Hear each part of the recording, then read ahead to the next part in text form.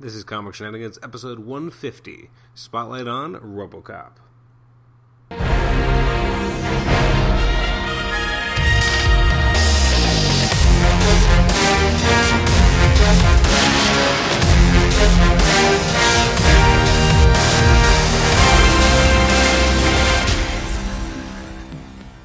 Welcome to Comic Shenanigans. This is episode 150, and this is our Spotlight on RoboCop episode. I'm your host, Adam Chapman. I'm joined by my movie co-host, Tibor Mates. And today we're talking about RoboCop. Better late than never. I guess this movie came out about a month ago or so. Yeah. And today you're just kind of like, hey, want to go see a movie? I'm like, yeah, let's go see RoboCop. That sounds like a good plan. Going into the movie, what were your expectations, if there were any?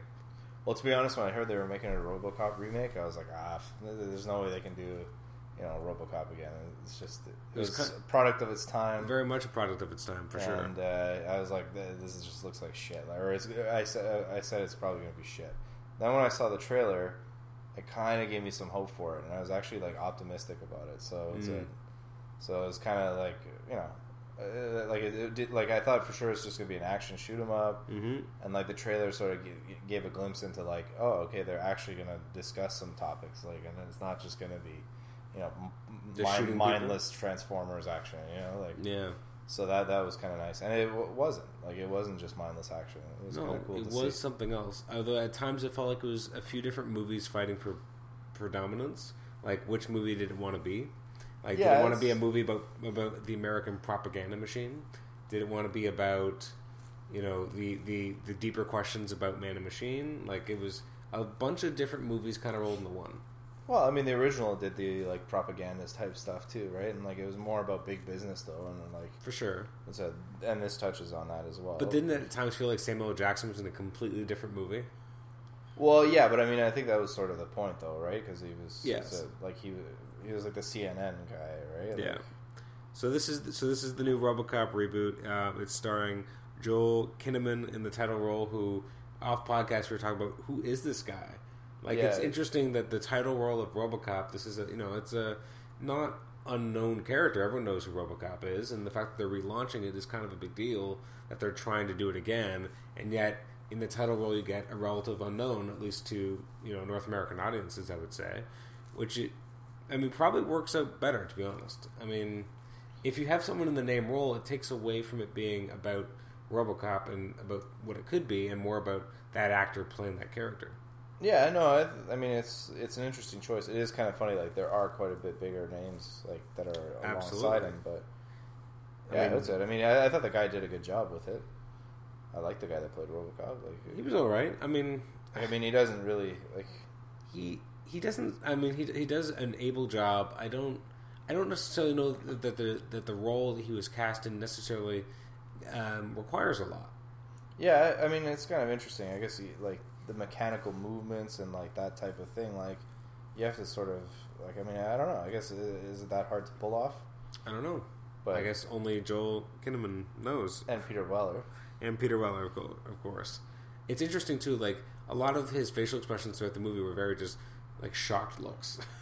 Yeah, well, I mean, they decided, I guess, to show a bit more of the face in this, right? Like with the original RoboCop, they did like a slow reveal, and then you only ever got just his face. Yeah. The majority of the time, he had the helmet on. Whereas in this one, they decided to go with the helmet that sort of goes up and down, like the visor. It wasn't really a helmet as much. But at least they had that again. I did feel like this time they were a lot more about function. Why would this be set up a certain way?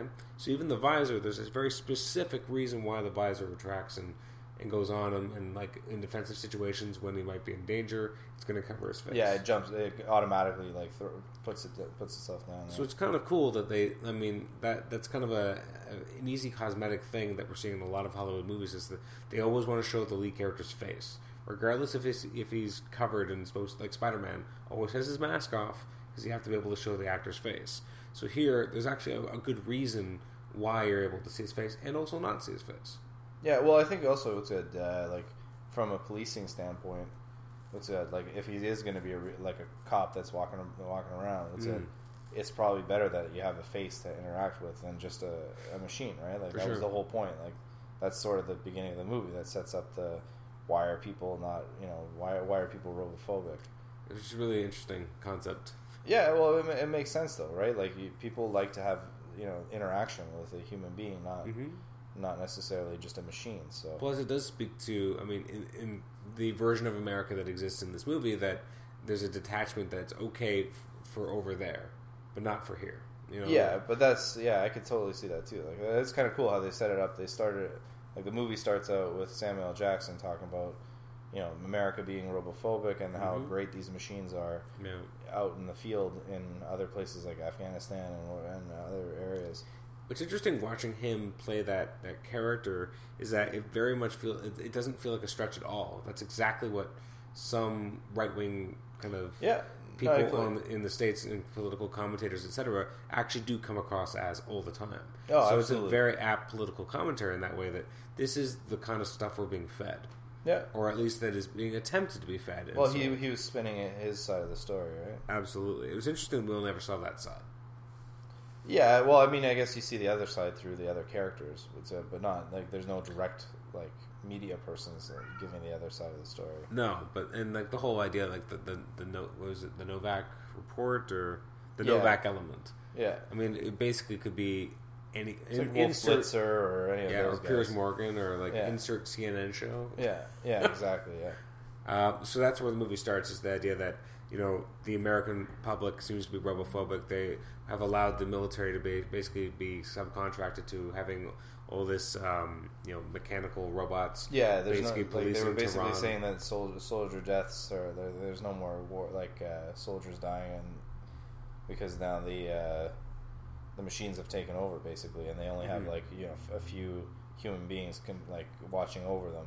Yeah, it's interesting too that when the movie starts, I mean, it's much more concerned with internal, like in the States basically, and trying to create an interest. Well, it's setting up the world of where, like, because this is slightly in the future, right? Yeah, it's just interesting because the first segment is very much built on what's been going on in not in the U.S. but in Tehran, and then we don't really go back to that. We see there's a lot of setup to that scene where we have the robots and they're policing, and you have basically some militants who want to basically make sure that they're caught on camera to kind of speak out against robots being there. Because there's a camera crew from Samuel L. Jackson's show. From the Novak Element show, and then we kind of pull back from that. We never go back to it.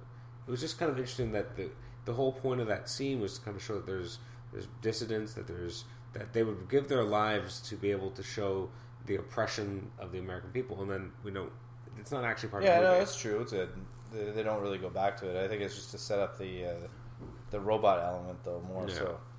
Like, I guess too because a robot shoots a kid. That's right. Yeah, because a robot it basically sees a weapon and isn't distinguishing the fact that it's a child. Yeah, it just sees a threat and eliminates it. And I mean, watching that, I mean, it is. I definitely felt like, I knew that was going to happen, but I really felt like a pit in my stomach because, especially now that I'm a dad, seeing a young kid who's really just trying to protect his family. And yeah, because his brother was one of the martyrs that was. Was his brother or was his father? I think it was his brother. I think it was his brother. And yeah, he was one of the bombers. He was going to blow himself up and suicide bomb. Just so that they can be caught on camera to kind of speak out. Yeah, to show that they're not happy with what's going on, because they were also painting the picture that all these guys are willing to comply, and everyone's happy to comply with the robots basically, but meanwhile it's very much oppression. Like the robots just go around and tell them what to do, right? Mm-hmm. So absolutely, it also sets up the idea that the way the robot systems work in terms of detecting danger. And then if you have a certain the camera crew and the guys that were operating them have a tag that shows that they're obviously. And I completely forgot about that for a long time until the end of the movie where that actually comes into play. Yeah, well, obviously they set that up for that for later on. Mm-hmm. And then once we kind of establish, so it's interesting, as I said, it almost feels like different movies because the first I feel like it's almost 10 minutes is with Samuel L. Jackson. Yeah, doing a sets show, that whole thing up, and you have all this element in Tehran, and then we just kind of pull back from that completely, and I think that's when we see Alex Murphy and his partner, basically working on a bus, or it's after it's already happened. We see flashbacks to it, right? Yeah, Murphy's going into the police station, and then he's talking to the chief at the police station, and then it goes back into flashbacks of like this case that they're working on. And it looks like they're trying to get drug runners, right? Yeah, they're trying to get there's a crime boss and he has dirty cops working for him, and they're trying to... Yeah, and then he's running guns and drugs as well. Mm-hmm. So it's some Murphy's talking to the chief and, you know, telling her all how the whole thing went down. Like they ended up, you know, finding a lead, and they followed the lead, and they were sort of unauthorized, but they felt that they had to be because there's dirty cops. So it's so they didn't want that to leak, so they went in on alone, the two of them, and then his partner now, instead of being Lois or Lewis from the female version of the original RoboCop, they've made her Male in Black. Yeah, what's his name from The Wire? He was really good. Omar. He played Omar in The Wire. Michael K. Williams is the name. He's an awesome actor, but it's just kind of interesting that they turned that character into him. He works either way. No, it was a cool... He's got a hard edge to him, but not too hard to believe him as a cop either. I liked him as his partner. He was definitely gave that nice human element. I wonder why they had to change the sex, though. I mean, it really wasn't important. It's an interesting choice. I mean, I feel like that part really could have been male or female, and it wouldn't have made a huge difference. Yeah, I guess not. It was good. I mean, it was a bold move, I guess, back when the original RoboCop came out. It was more of a breakthrough. I guess so. That's it. But yeah, and then he ends up getting shot, his partner. Yeah. And then he goes to the hospital to visit him. And meanwhile, these criminals find out that he's going to the hospital, so they strap a bomb to his car. I thought that was so weird, though, because I almost forgot about it. Because they strap the bomb to his car, he goes to the hospital, and then he goes home. Yeah. And I'm like, what a shitty bomb. Well, it was kind of weird, because he goes home, and then he's at home with his wife.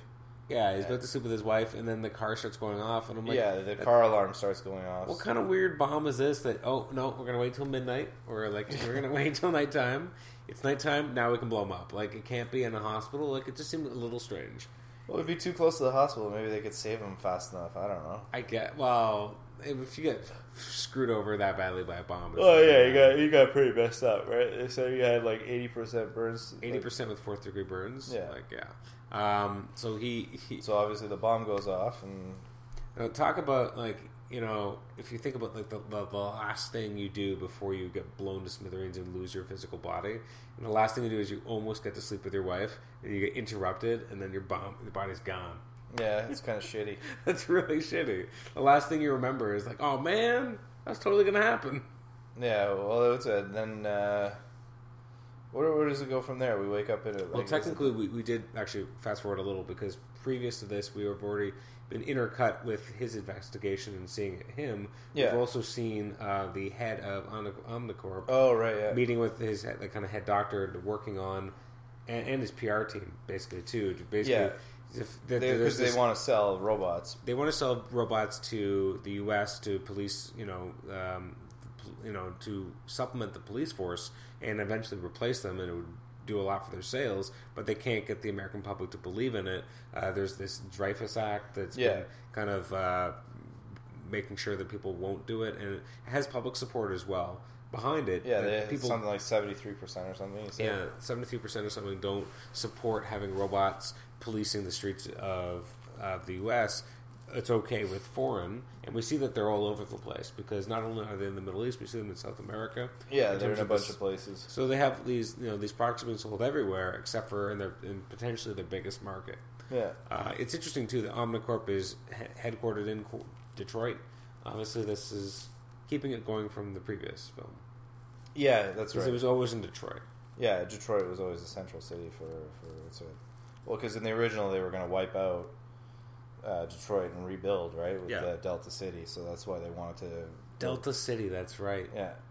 So it's in this case, they're not trying to build a utopia. They're just trying to sell product, which is the robots. Which again, I mean, the whole corporate angle again felt like its own specific message in terms of what that part of the movie was trying to tell. The idea of, in one way, it's similar to the old one in that sense, because the old one is very much about corporate greed. as well. And this has that angle as well, which I thought was cool. And it was interesting too about how to brand something, how to manipulate the mass market to believe in your product. And that's when they decided that the cyborg is the best way to go, right? Put the man in the machine. Yeah, basically. So they started looking at other officers that have had injuries and stuff to see if they can and I guess go with that. Before we get introduced to the doctor, we see the doctor is kind of working with robotic limbs, and he's obviously foremost in his field, and he's not only is he helping people with robotic limbs, but like to actually put the limbs in them, but also helping them with the psychological impacts of this. So one of the first scenes where we get introduced to Gary Oldman as the doctor, we see one of his patients learning how to try and play a guitar. He's a double amputee of his hands, so he's trying to learn how to play again. And the idea of emotion is a big factor here in that they're like, you have to block out the emotion because it's going to interfere with the receptors and you won't be able to play. And he's like, I can't play without emotion. Yeah.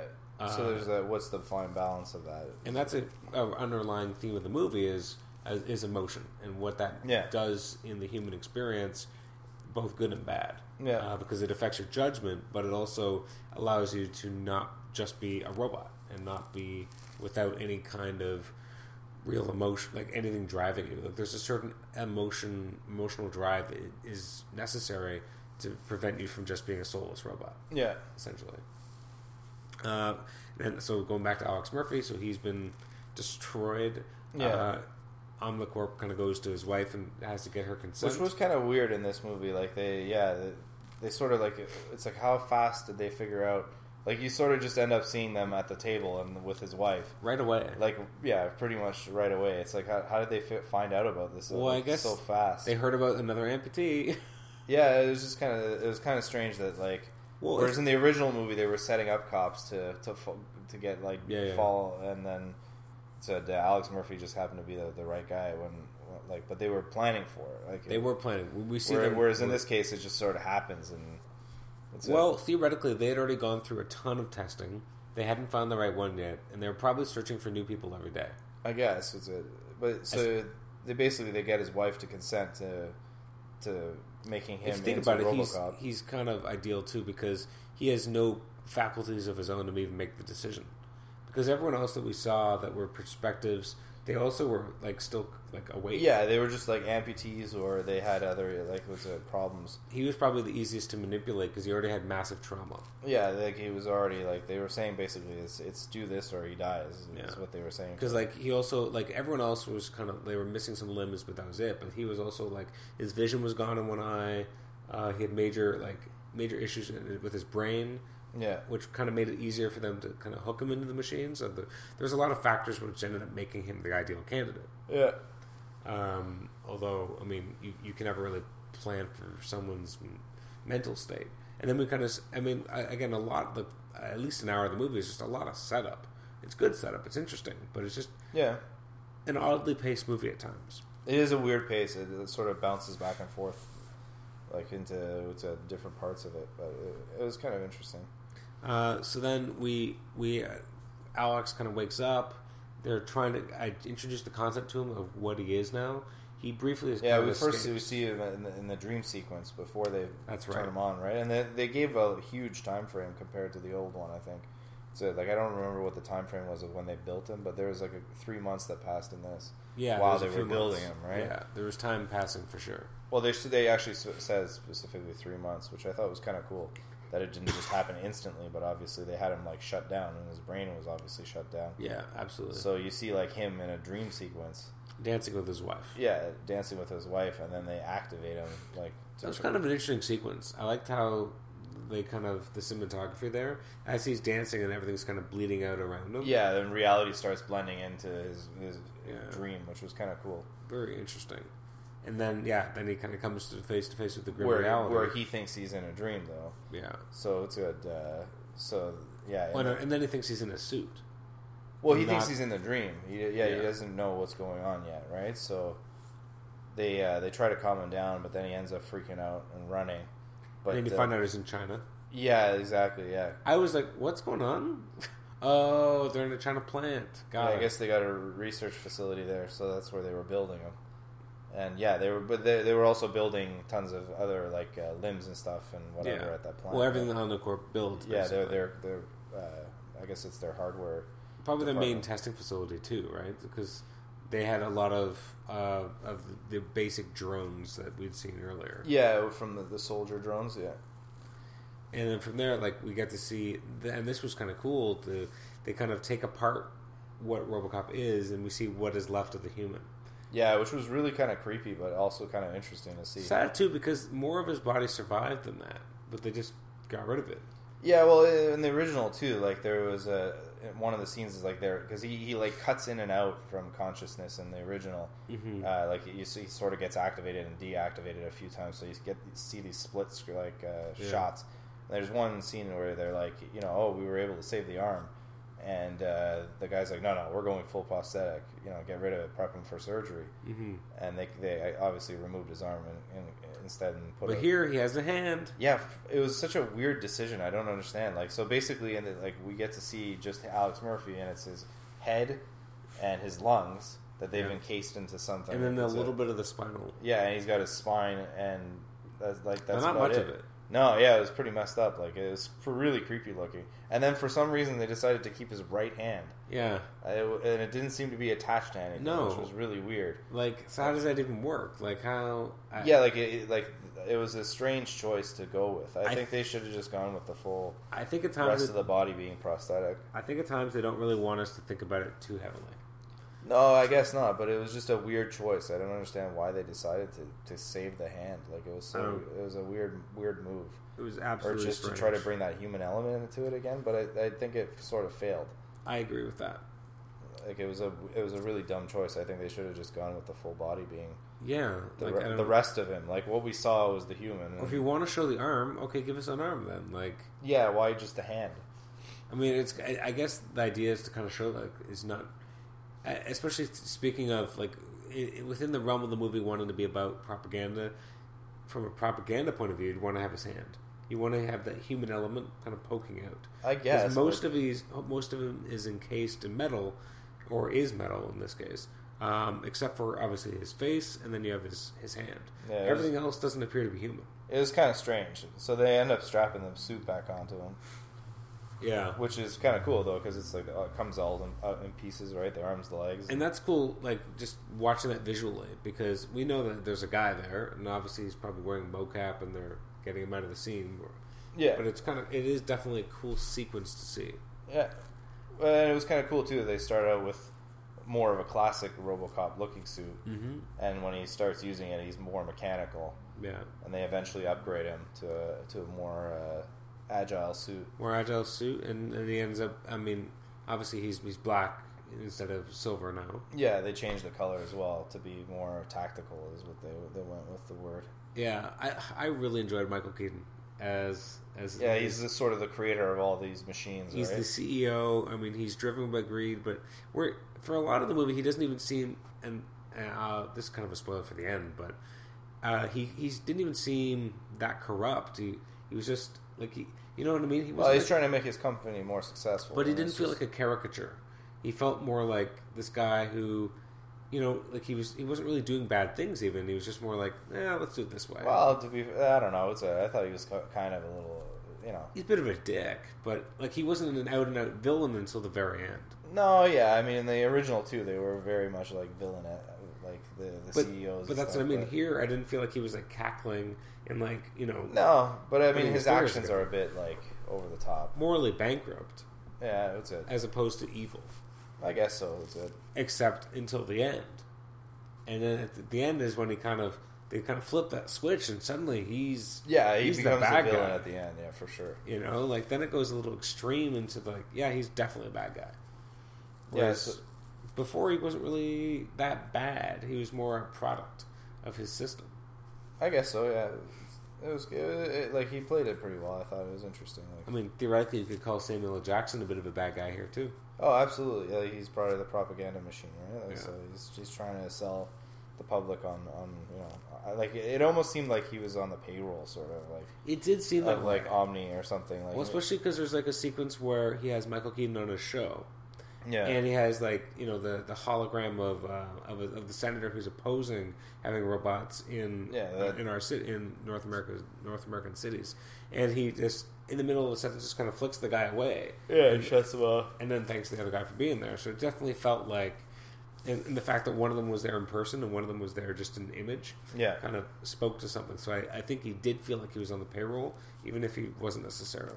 Yeah, it was. I think they sort of lean that way, I guess. But yeah, so we see like them testing the machine, right? Originally, we get a test between Murphy and one of the robots. But it seems to be like a virtual reality test, right? Because they're not actually doing anything. They're in a room. Which is weird when you think about it. Yeah, it is kind of a weird way of doing it. Like, because they later on test him in a real scenario with actual machines. And that makes more sense. Yeah, it seemed kind of strange. But they basically, it turned out that the machine was more efficient than the man in the machine. Yeah. And it was because of his thinking that he actually slows down. Because it takes longer for him to process actions and stuff. And that's the human element. And how many seconds was it? It wasn't even that. It was a few seconds behind in every. Well, I think the major one was where like there's a child being held hostage, and he's like 10 seconds slower than the machine. The machine just takes out the bad guy, but he's worried about hurting the child, so he hesitates to stop the guy. Which is a huge turning point in the movie because they realize, well, this is never going to work. Well, how do you Michael Keaton's character basically says like, how are we going to sell a machine or a man in a machine that's not as efficient? Yeah, he's good but not great. Yeah, we're going to sell an okay product, like, which again speaks to the idea of business being king. Like this guy is not concerned about the humanity of RoboCop. He's more concerned with product. Yeah, he cares about how it's going to look and how it's going to sell. Mm-hmm.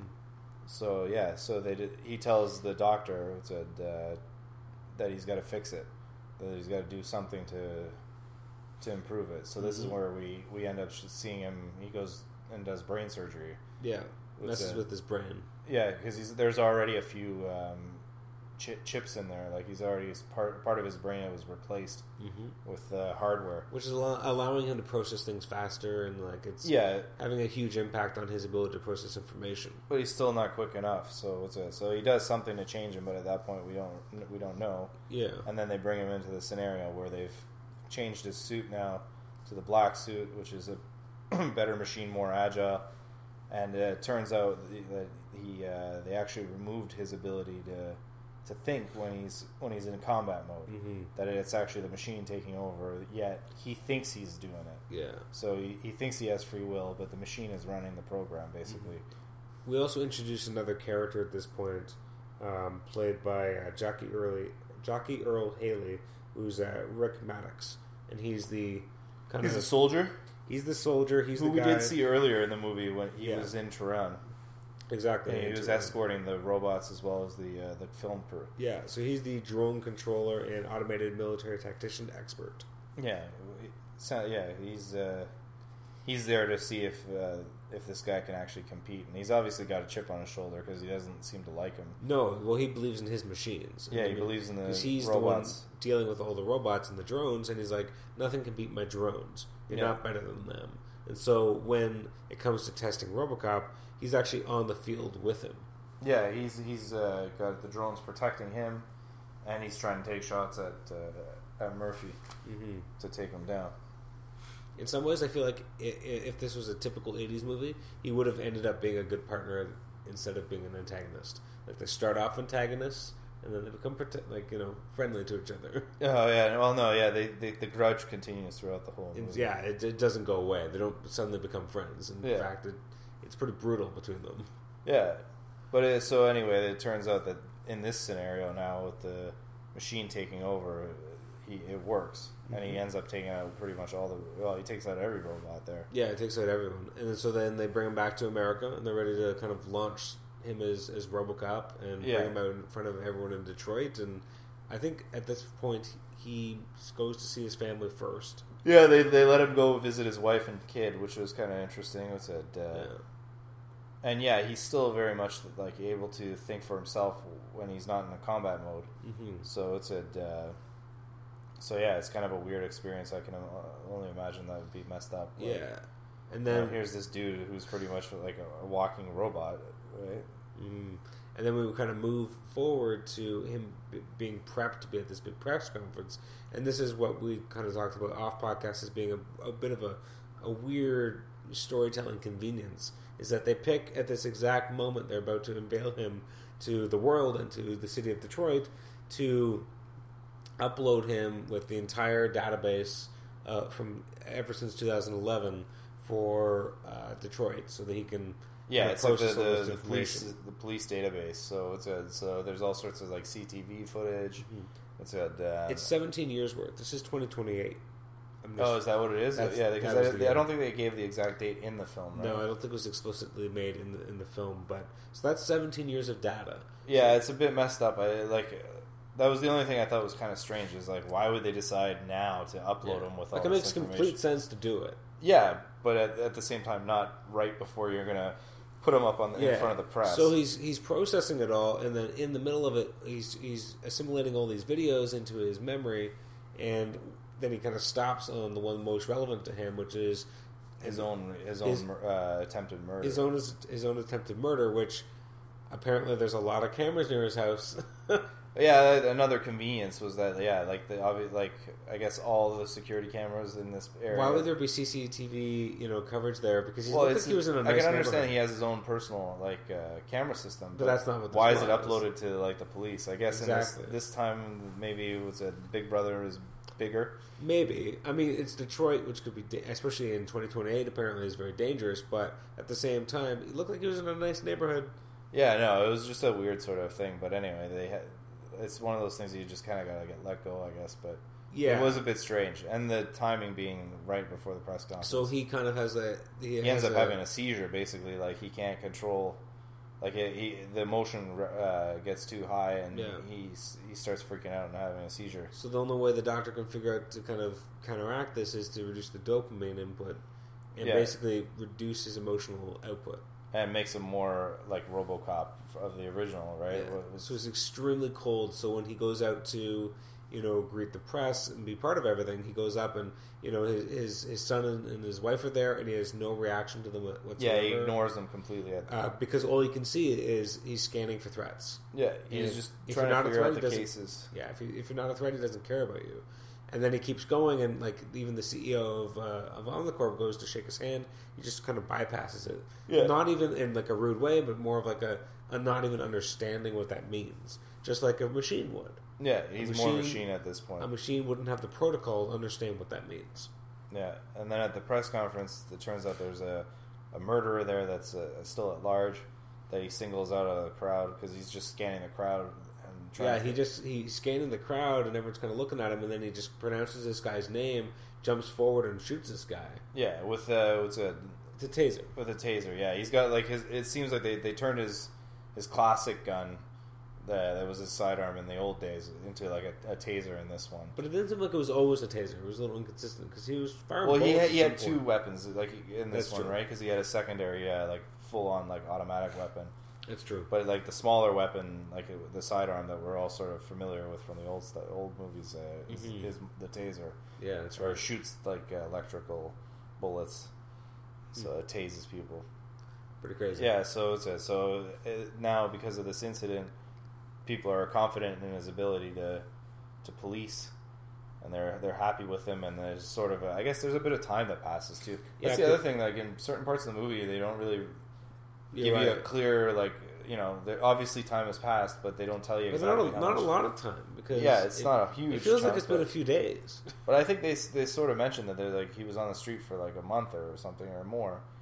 So, but obviously he's done good work out there because he's arrested I don't know how many people and crimes down by 80% or something they say and.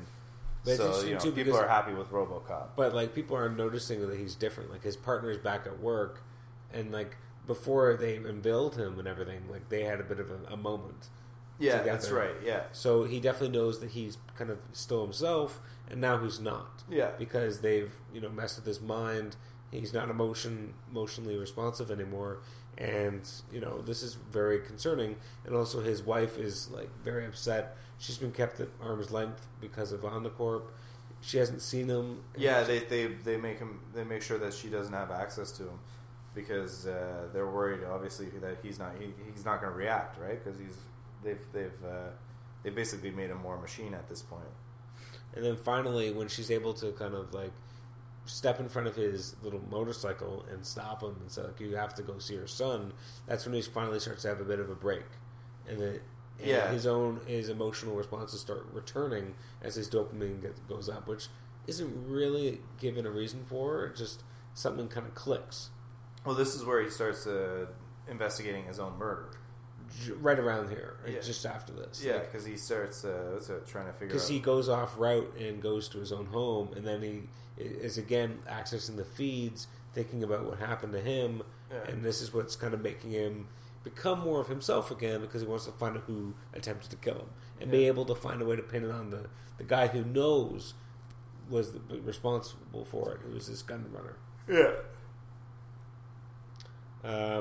And then from there, everything moves pretty quickly, actually. Yeah, it does move pretty fast after that. I mean, from there, like from here, we go to him trying to solve solve the attempted murder, him starting to figure things out. He goes right after the boss man. He does. He goes after an informant that he met before, and he goes after the main boss. The main boss is ready for him. Yeah. Because we know that he's 2 cops in his payroll, but it seems like there's something else going on, because he seems to always be tipped off as to what's going on. So he's got a lot of guys with guns ready to take on RoboCop. And when RoboCop does finally arrive, like, there's a lot of heavy firepower. Yeah, it was a big shoot 'em up action sequence, which is pretty cool. Done in the dark, so there's a little bit of night vision going on. Mm-hmm. It was kind of neat. Absolutely, and then from there he's able to assess the crime scene, lift prints. He's able to he's figure out who the cops are, who the dirty cops are. So he goes to take them on. Yeah, and he ends up in a quite interesting. Like, he shoots one of them. Yeah, I don't know if he shot him and killed him, or if it was just they sort of imply that he killed him. Yeah, but he finds the 2 dirty cops, and then it turns out that the chief of police was in on it as well, which he didn't know until... And he almost kills her. Yeah, he almost kills her, but they shut him down first. The Maddox guy shuts him down. Yeah, because we should actually say at some point, I forget the exact moment, but the doctor's basically removed from the process. That's right. Yeah, they've got him working the way they want him, and they don't want to mess with it. Yeah, so they just keep going with it, and also because the doctor's obviously concerned because he messed with the guy. Yeah, he's more the ethical. Like, he thinks that anchor. He doesn't want him to just be a mindless machine. Yeah, he thinks they should fix it and try and work with him and fix him. But after what happened, at the initial press conference, they can't take him off the street. They need to put him on the street in order to keep people's confidence. Yeah, and they want to they want more to be built in the future, right? Yeah. So once they've shut down RoboCop, now everyone's kind of concerned, like, where is RoboCop? Is he all right? So they kind of make up a health issue.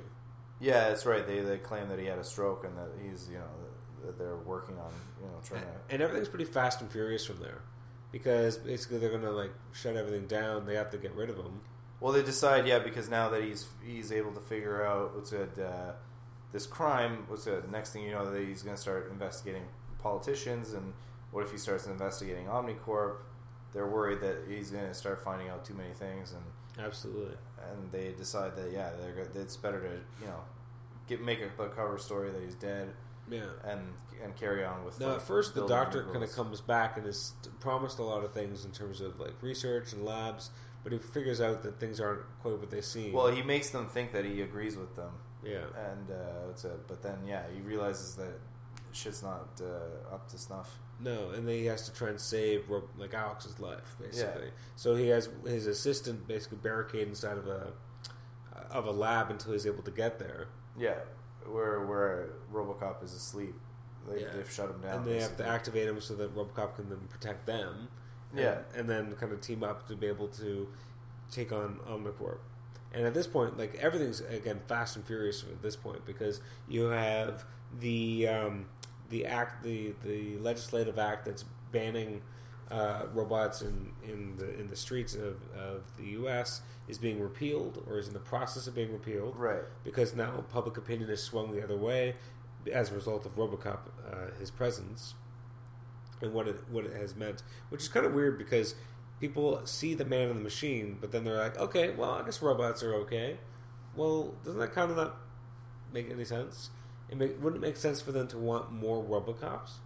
I guess, but yeah, it's sort of a weird. Although it's never implied, or it's never explicitly said that isn't the plan. I mean, yeah, no, they don't really get into that closely, but no, I mean, and so we have Alex Murphy's wife being lied to by the head of Omnicorp that her husband's died. She tries to leave the building, and then this is when RoboCop's on his way to the Omnicorp headquarters. So the head of Omnicorp's like, "Wait a minute, we need them as leverage." Yeah, that's it. So he breaks into the building, and it's kind of like a little bit of the classic RoboCop coming out because he does go to Omnicorp and get attacked and beat up pretty bad. Very bad. He loses a hand. Yeah, he loses his mechanical arm. Yeah, pretty much the whole arm. When that happened, I was very much, it reminded me of at the end of the Wolverine movie from last year where he lost the claws and stuff. I'm like, they gotta do that in every movie. Yeah, but I mean, with RoboCop, his arms are replaceable. Right? I know. So it's not as well. Good thing it wasn't the one that had the human hand on it. Yeah, well, that's the thing is that again, it was a weird choice. I don't know why they did that. Yeah, but yeah, so he ends up and his partners after. Yeah, his partner he knows about what's going on. Yeah, he's figured out what's going on. And I think he was contacted by the doctor, was he not? Yeah, I think so. Yeah, the doctor contacted him. Then a SWAT team heads to Omnicorp to kind of back him up. And then RoboCop versus some big mechs. Well, the Ed 209s, which it was cool that they brought them into this too, right? They seemed a lot more efficient. Yeah, well, they're not as clunky, and it looked like they could actually walk downstairs, unlike the original one. Mm-hmm. And again, this is it was a pretty cool sequence to see. And then once RoboCop is able to kind of take them down, and I actually thought this was a smart plan that because of the way those drones were originally set up, or these larger drones, there's a point where RoboCop is pretty much dead to rights. They're going to get him, and his partner steps in front of him because they can't shoot through a civilian who's not armed. Yeah. So he makes sure to not have a weapon. His hands are up in the air, and they're like, the target is obstructed, but they won't do anything about it. Yeah, it's kind of weird. The programming is how do they is that how they're programmed? I guess that's what they say. The whole point at the beginning of the movie is about showing us that. Yeah. That if you're unarmed, they will not see you as a viable threat, and they won't shoot you. It was kind of weird though, because earlier, when RoboCop is running out of the Chinese factory, the Ed 209s are there too, protecting the factory. At the time, yeah. And at the time, it was they see him as property of Omnicorp, so they don't fire at him. But here, obviously they were given explicit orders to attack Rob. I guess maybe they were, but they didn't really say that outright. It felt pretty obvious though. They knew that he was coming. That's why they had them there in the first place. And plus, you had Maddox involved. Maddox already has an axe to grind. Yeah, and he's the one who programs them, so it really isn't a stretch. Maddox again fights RoboCop in the building. Yeah, this is where the wristband comes back into play. Yeah, so he's wearing a wristband, so RoboCop can't even. Not only can he not target him, but he starts to shut down. Because he can't kill him because he's a protected target. But then his partner shoots him. Yeah, that's what his partner. And his partner gets shot again. That luckily, guy gets shot a lot. Though, it's the second time. It's not fatal. Yeah, it's not fatal. Thank goodness. So it's good. So he calls in to get picked up, and we build up to the big climax on the roof. Because they've gone. What's his name? The president. The president, Michael Keaton. He's up on the roof. They're waiting for a helicopter to evac. Yeah, so he's waiting for the helicopter. The helicopter shows up, but then sees that RoboCop's there and then takes off.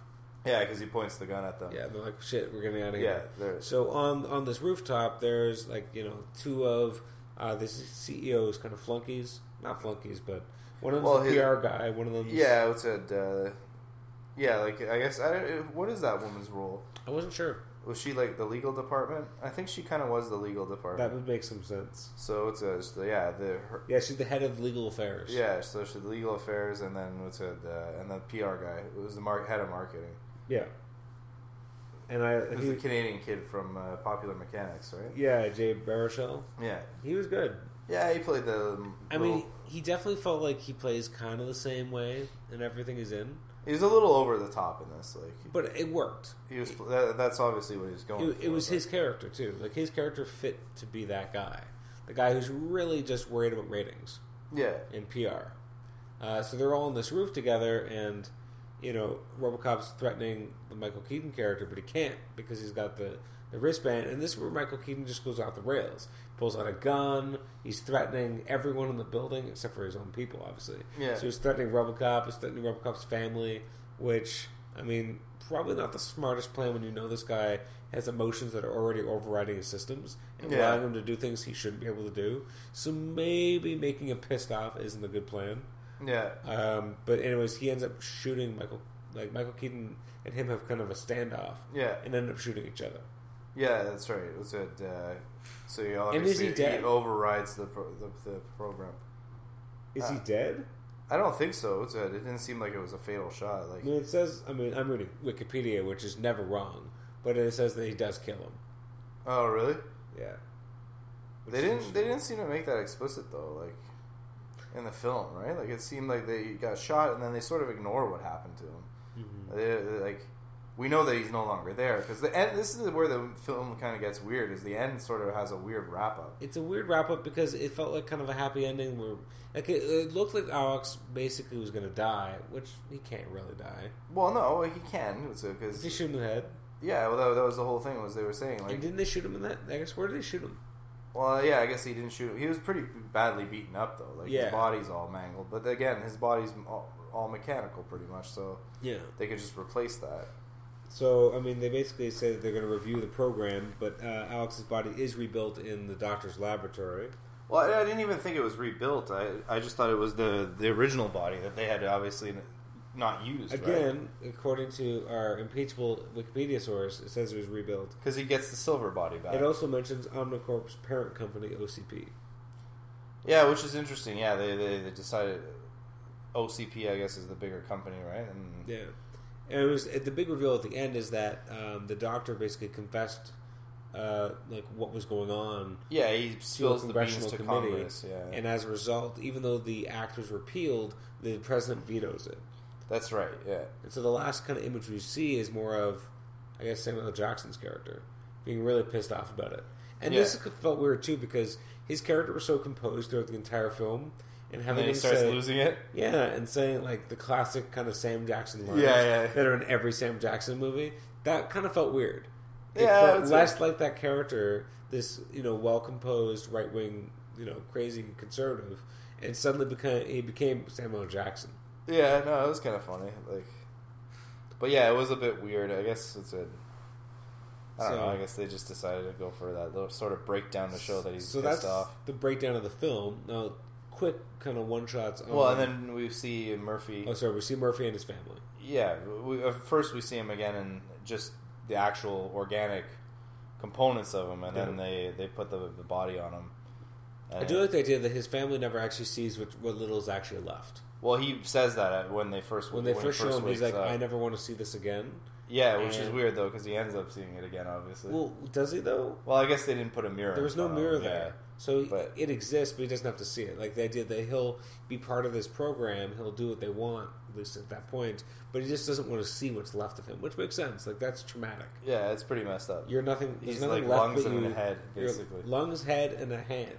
Yeah, and a little bit of spinal fluid. And that's about it. Yeah, that's pretty weird. It's seriously messed up. But yeah, and they bring his family to him, and then then they mention that they don't know what happens to what's happened to RoboCop. Yeah, there's rumors. But there's rumors that he's coming back, and they show a quick clip of like him walking into the police station, but said we don't know what happens after that. Do you think they'll make another one? Well, they have obviously left it open to the sequel or another TV series. Well, I don't know about a TV series, but I don't know. It was kind of a weird movie. Like it had a bit of a weird pace to it. Mm-hmm. It was better than I don't know where it would go. Yeah, well, I think that's the kind of the problem is that it couldn't really be more than maybe a procedural because they kind of did everything already. The idea of the fundamental questions at the core of the movie have already kind of been answered. Yeah, like I thought it was kind of interesting, like compared to the original RoboCop. There was the political side of things, which I think was bigger in the original. Mm-hmm. Whereas this one, I thought did a bit of a better job of trying to like ask the questions about like man versus machine, what makes the him absolutely human. Whereas in the original, they didn't explore that as much. No, I mean again, it's tough to do in a 2-hour piece, but they did a fairly good job of it. I thought they did an okay job in this. It said, like I said, it wasn't just a shoot 'em up movie, which was kind of nice. It had like some substance to it, so it was a lot better than I thought it was going to be. I mean, yeah. And to be honest, like it came out a month ago, I didn't hear anything about it. Like, it's been kind of quiet. I feel like no one really talked about it. I mean, it looks like domestically it made its money back, which is good. Yeah. But it just didn't. It's not. It hasn't been a huge hit. No. But you know what? That happens because I mean, when was it last year or the year before when Dredd came out, and that was supposed to be like a really good version of Judge Dredd. Yeah. And kind of make you forget about Sly Stallone's version. Yet no one never really talked about it. Yeah, it's pretty quiet. Like it was a very kind of quiet buzz. I mean, for the people who saw it, apparently it was really good, but it just felt like not enough people saw it. It was very quiet. And considering RoboCop came out at a time when not a lot was out, except for the fact is a week later the Lego Movie came out. Yeah, and Lego Movie's been killing it ever since. And that really took over the box office and kind of quieted any kind of buzz you might have had about RoboCop. So yeah, I mean, obviously, there's obviously potential for a second one, but is it needed? I don't know. I mean, was this version needed? Maybe not. It didn't need to happen, but no, but it wasn't bad though. Like it wasn't terrible. It was an enjoyable 2 hours, I guess. So just quickly going through the cast. So Joel Kinnaman was the main character. Alex Murphy did a serviceable job. I mean, it is a tough role because a lot of it he's acting with just his face. Yeah, I know. It's got to be like it can't be easy doing that, like in that suit and all that prosthetic and everything. No. Then obviously we had Gary Oldman was Dr. Dennett Norton. Yeah. So he was the main doctor who was kind of assisting RoboCop. I thought he did a fantastic job. Yeah, he was good in it. I really enjoy Gary Oldman. I mean, he's such a chameleon because at first I didn't even realize it was him.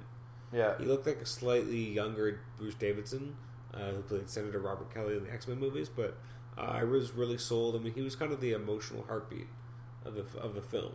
Yeah. In some ways, besides Alex Murphy himself.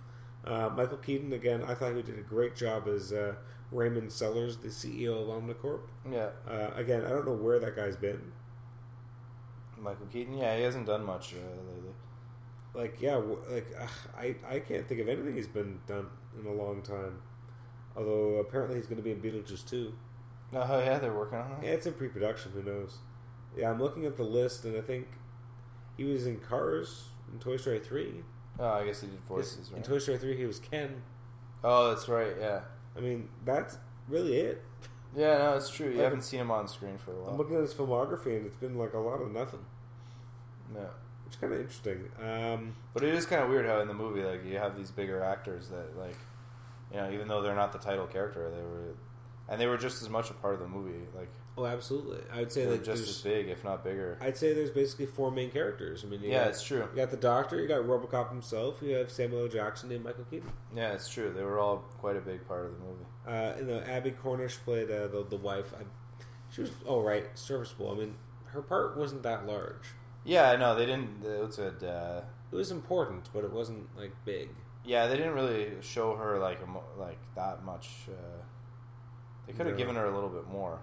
Oh, absolutely, they could have, and maybe they should have. But as we said before, Michael K. Williams, fantastic as his partner. They did try to tackle a lot of issues in one piece, though, too. Like, which is why it felt a little disjointed at times. Yeah, like it almost seems like they had to skip over some stuff to try to fit it all in, right? Yeah, there's a lot of things they're trying to get done. So I mean, some things unfortunately kind of had to go by the wayside a little.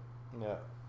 And but no, overall I thought it was pretty good. I mean, one thing I mentioned to you off podcast was I'm currently watching the recent CBS TV series Intelligence, and that movie there's certain similarities in terms of it's about a guy who has a unique mutation which allows these scientists to implant a chip within his brain, which allows him to access the internet and the information grid, basically. Yeah. So his brain is constantly feeding into all these different things, and it's kind of interesting that the graphics they show where he's constantly accessing different places, being able to cross-reference things. He's hacking into cameras all the time, and at times I thought that the graphics we see on that TV series were almost a little bit more advanced than what we're seeing in this show, in this movie. Yeah. But it was interesting concepts to see repeated in different mediums. Yeah, I mean, I guess there was like an artistic what's it, interpretation, I guess, of what absolutely. Like they have to come up with an interface, and yeah. I mean, at times the technology did seem a little bit inconsistent, or we didn't really get a sense of what stuff could do, right? No. Like, it was kind of weird because they had that simulation, it was almost like a holodeck. Yeah. They were standing still and they were almost plugged into the Matrix, sort of. Yeah. Like the robot and absolutely, Murphy. yeah. They weren't actually in a physical scenario, and then later on he was in the physical scenario. Yeah. And then his recreation of stuff in his mind was kind of weird, when he goes to the crime scene of his house, or to replay him. Yeah, the simulation, he fills in the blanks, kind of. Yeah, he sort of fills in the blanks, and he sees his daughter, or he sees his son, and he sees his wife. Things that you couldn't have seen on camera necessarily. Yeah, you couldn't have seen those things on camera. And then there's also emotional readings, which was, you mentioned, it was kind of weird. He's determining that the child was devastated just by watching a video, but by recreating this thing in his head. It was kind of weird.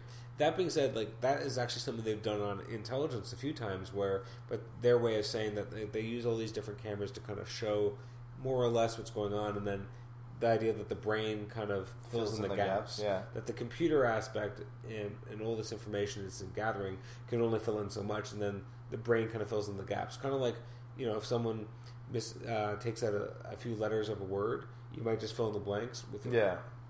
You don't even realize you're doing it, but you're kind of...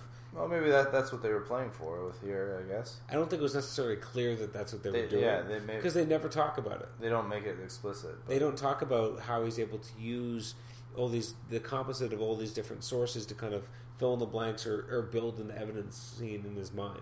That's never discussed. It's not, they just we sort can of kind of infer that. And when he goes on a rampage too, arresting people, it's sort of like a montage. It's pretty fast, very fast. You don't really get a sense of how he investigates. No, exactly. But that one scene where he goes to his house to figure out his own murder is sort of the extent of the investigating. Yeah, and even that is just all done in visuals, so you don't really understand the process behind it so much.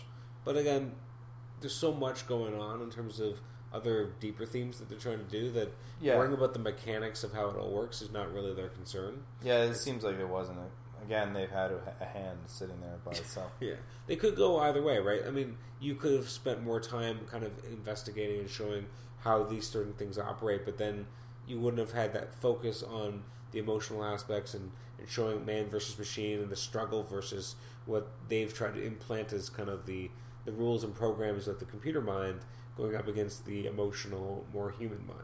Yeah, I guess they did show us a little bit too with the organic parts there. Remember when they were cleaning his blood? They sort of showed a little bit of technical stuff. That's true. But I think it would have been nice to have a little bit more of how he operates it, mechanically in a way, right? Just how it works a little bit. Absolutely. I think that would have been kind of neat. But yeah, one of the things I liked with the visor was his input was the angles and stuff when he was fighting and jumping, and he kind of looks like Cyclops, eh? A little bit, yeah, with the straight line He's always got across that the visor, the red line. It was kind of The red line almost felt like a throwback to how back in the day, almost like a Terminator aspect, because Terminator sees everything in red. Well, yeah, and it's also a throwback to the old suit, right? But the old suit was more of an indented. Visor at the front, but this was just more of the red line, just to sort of. It was kind of like a curved line. Yeah. The whole look of it obviously was a lot sleeker and more rounded than the original. Yeah, he wasn't as bulky. Though I thought it was kind of cool. There was a throwback to the original. They mentioned that was like a combat mode. Yeah, that was it frightened people, so they didn't go with that, which was kind of cool. Yeah, there's also a kid friendly mode. Well, they were saying that the silver suit. Kids enjoyed that and they thought it was a little too much. Yeah. Where I guess he had like signals pop out, like the red and blue lights. Super weird. Which is kind of funny. I did like his cycle. Like the motorcycle he zoomed around on. Oh yeah, it was because he didn't have a car. Yeah, he had primarily just the motorcycle. Yeah. Yeah, and again they used that for like the action sequence a little bit, and which was the one thing that was kind of weird was I noticed that it was Toronto when he was driving around on the bike. Yeah, that kind of pulled me out of it for a minute. It said. I didn't even notice it. I had no idea that the movie was being filmed here until you mentioned it. I didn't notice it at all. Oh, it as soon as he started riding the bike, is like because all those shots are from his visor, like driving. As soon whenever he was driving the bike, and it was like Toronto, and I recognized it right away. Yeah. It was kind of threw me off. Well, how many human hands would you give this out of 10? Yeah, it's I don't know. I mean. Like I said, it wasn't like the greatest movie of all time or anything. No, but it was enjoyable, and it like exceeded my expectation. And I think a lot of it is, I mean, Kelly said this before about doing movies and watching a movie and then doing a podcast afterwards, is that it kind of changed the way you view the movie as well, because we know we're going to talk about it. Yeah, we're looking at it more critically than maybe we would normally. I guess it's kind of funny because like even Into Darkness, I thought it was going to be a total piece of shit, and then. Like plot wise, it's like it was more solid than I thought than 2009. But then again, like that movie, I find like the more I watch it, the less I like it. Like I just find that it's a. I had the inverse reaction to a bunch of movies last year. I mean, we saw Man of Steel, and I don't think I was a huge fan, but I realized that the more time went on, the more I was thinking about that movie, and the more I wanted to watch it again. Whereas other movies I had enjoyed more, I had less desire to see again, which was weird. It was just more like, it was almost like I was second guessing myself. And when I watched Man of Steel again, finally, I was like, this is better than I thought it was. Yeah. So, but yeah, I think I would give it maybe a 6.5, maybe 7. Yeah, I was gonna go for 7, so maybe a little bit less. Because it was good. It was solid. It's enjoyable. Like I don't know about its rewatchability. Like you sort of get it the first time around. Like that's true. I'm curious actually. I wonder what's on the cutting room floor. I wonder what. That's true. An extended cut might make it a little like flush it out a little bit better because there's some jumps in the movie like absolutely that you like. There's that time frame. We don't like. Yeah. They Even mentioned some of the scenes. Some of the cuts are kind of abrupt. Yeah. Like you would expect it to be one shot, but then they change the shot slightly. But it is a different cut. And it was slightly like the editing was kind of weird. Like it was a weird pace. Absolutely, it didn't have it was a bit strange. But it makes it stand out too because it's not a cookie cutter action movie either.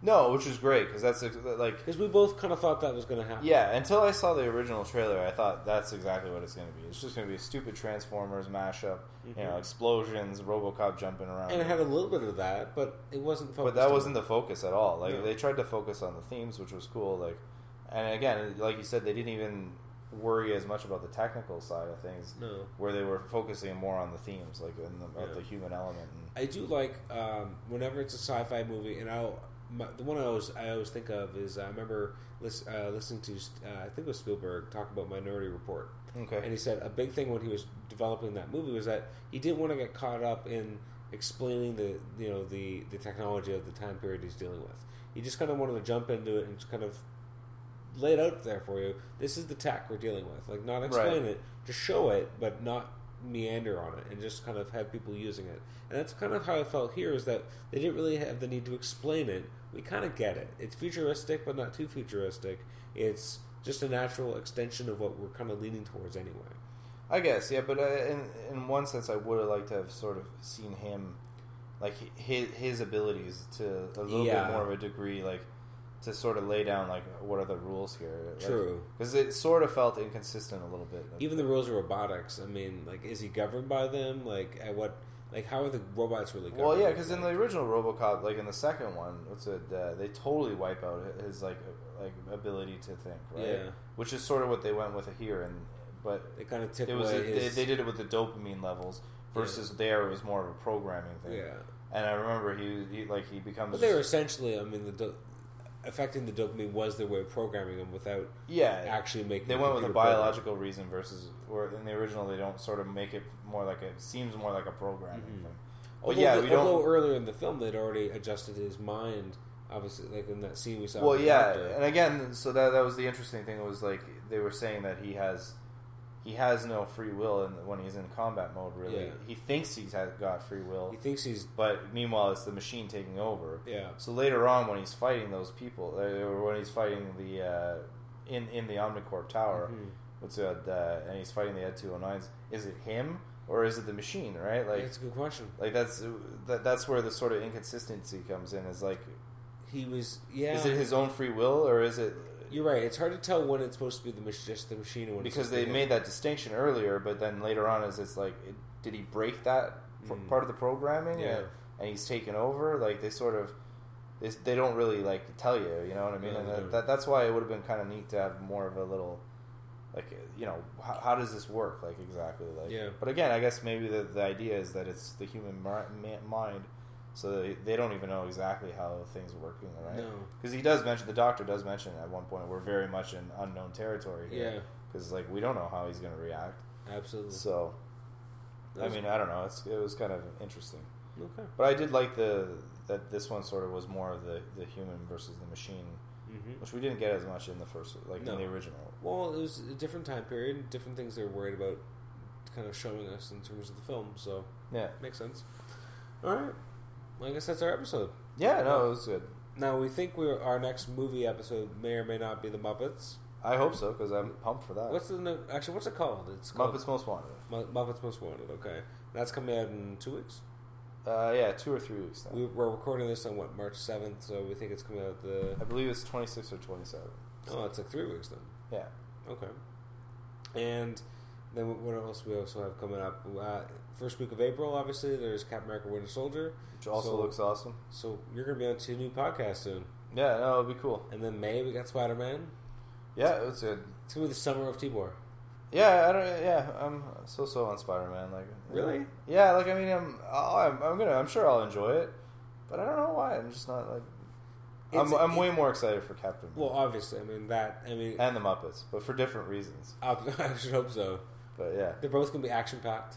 Yeah, I'm sure. I'm sure that'll be interesting. Yeah, well, I hope you end up enjoying Spider-Man. I don't know why you're as lukewarm on it, but I'm excited because we're done with the origin. Yeah, it's true. Now we could jump in, and having multiple villains could be good, could be bad. That's true. But if any hero can make it work, it's Spider-Man. Because he fights 6 of them sometimes. Yeah, no, well, like that was the thing, is the third one was so bad, and it was because it was so villain-heavy, but let's hope that they did a better job with this. I hope so. Cool. Any final thoughts before we sign out for the evening? No, it was good. I mean, I thought the movie RoboCop was enjoyable. It's don't expect it to be like the greatest movie of all time, but no, I guess not. But it's definitely enjoyable. And it's a lot better than I expected. Yeah, much better than I expected. I mean, I guess the question is, what did we expect as well, though, right? Well, like I said, action romp with no real thought behind it, and at least they put some thought in it. Absolutely. So it'll be interesting to see if they make a second one. I don't know if they will. All right. Well, Tibor, thank you for joining me for this episode. All right. Please send any emails, questions, anything you want to comicshenanigans@gmail.com. Like us on Facebook. More feedback for me. Yes, more feedback for Tibor. You can also rate and review us on iTunes to help. Basically, give me 5 stars. Give Tibor 5 stars. Make sure in your comment on iTunes you indicate that it's because of Tibor that you're giving us that 5 stars. And also, if you can let us know if you're outside of Canada, what country you're in, so I can actually see your comment, because that's always nice. And then I'll make sure to read it on the show. Thank you again for joining us for episode 150. It's hard to believe this is the 150th episode, although technically the episode 102 had an A and B version, so this is actually more or less... Well, you have to go and ruin it. Well, the illusion. 151. Well, but it's more or less 150. Okay, well, it was 2 versions of the same show. Okay. Thank you for joining us for episode 150, and hopefully we'll have 150 more. There you go. Oh my god, that sounds like a lot of episodes. We'll get there eventually. All right, well, thanks a lot, everybody. Bye-bye.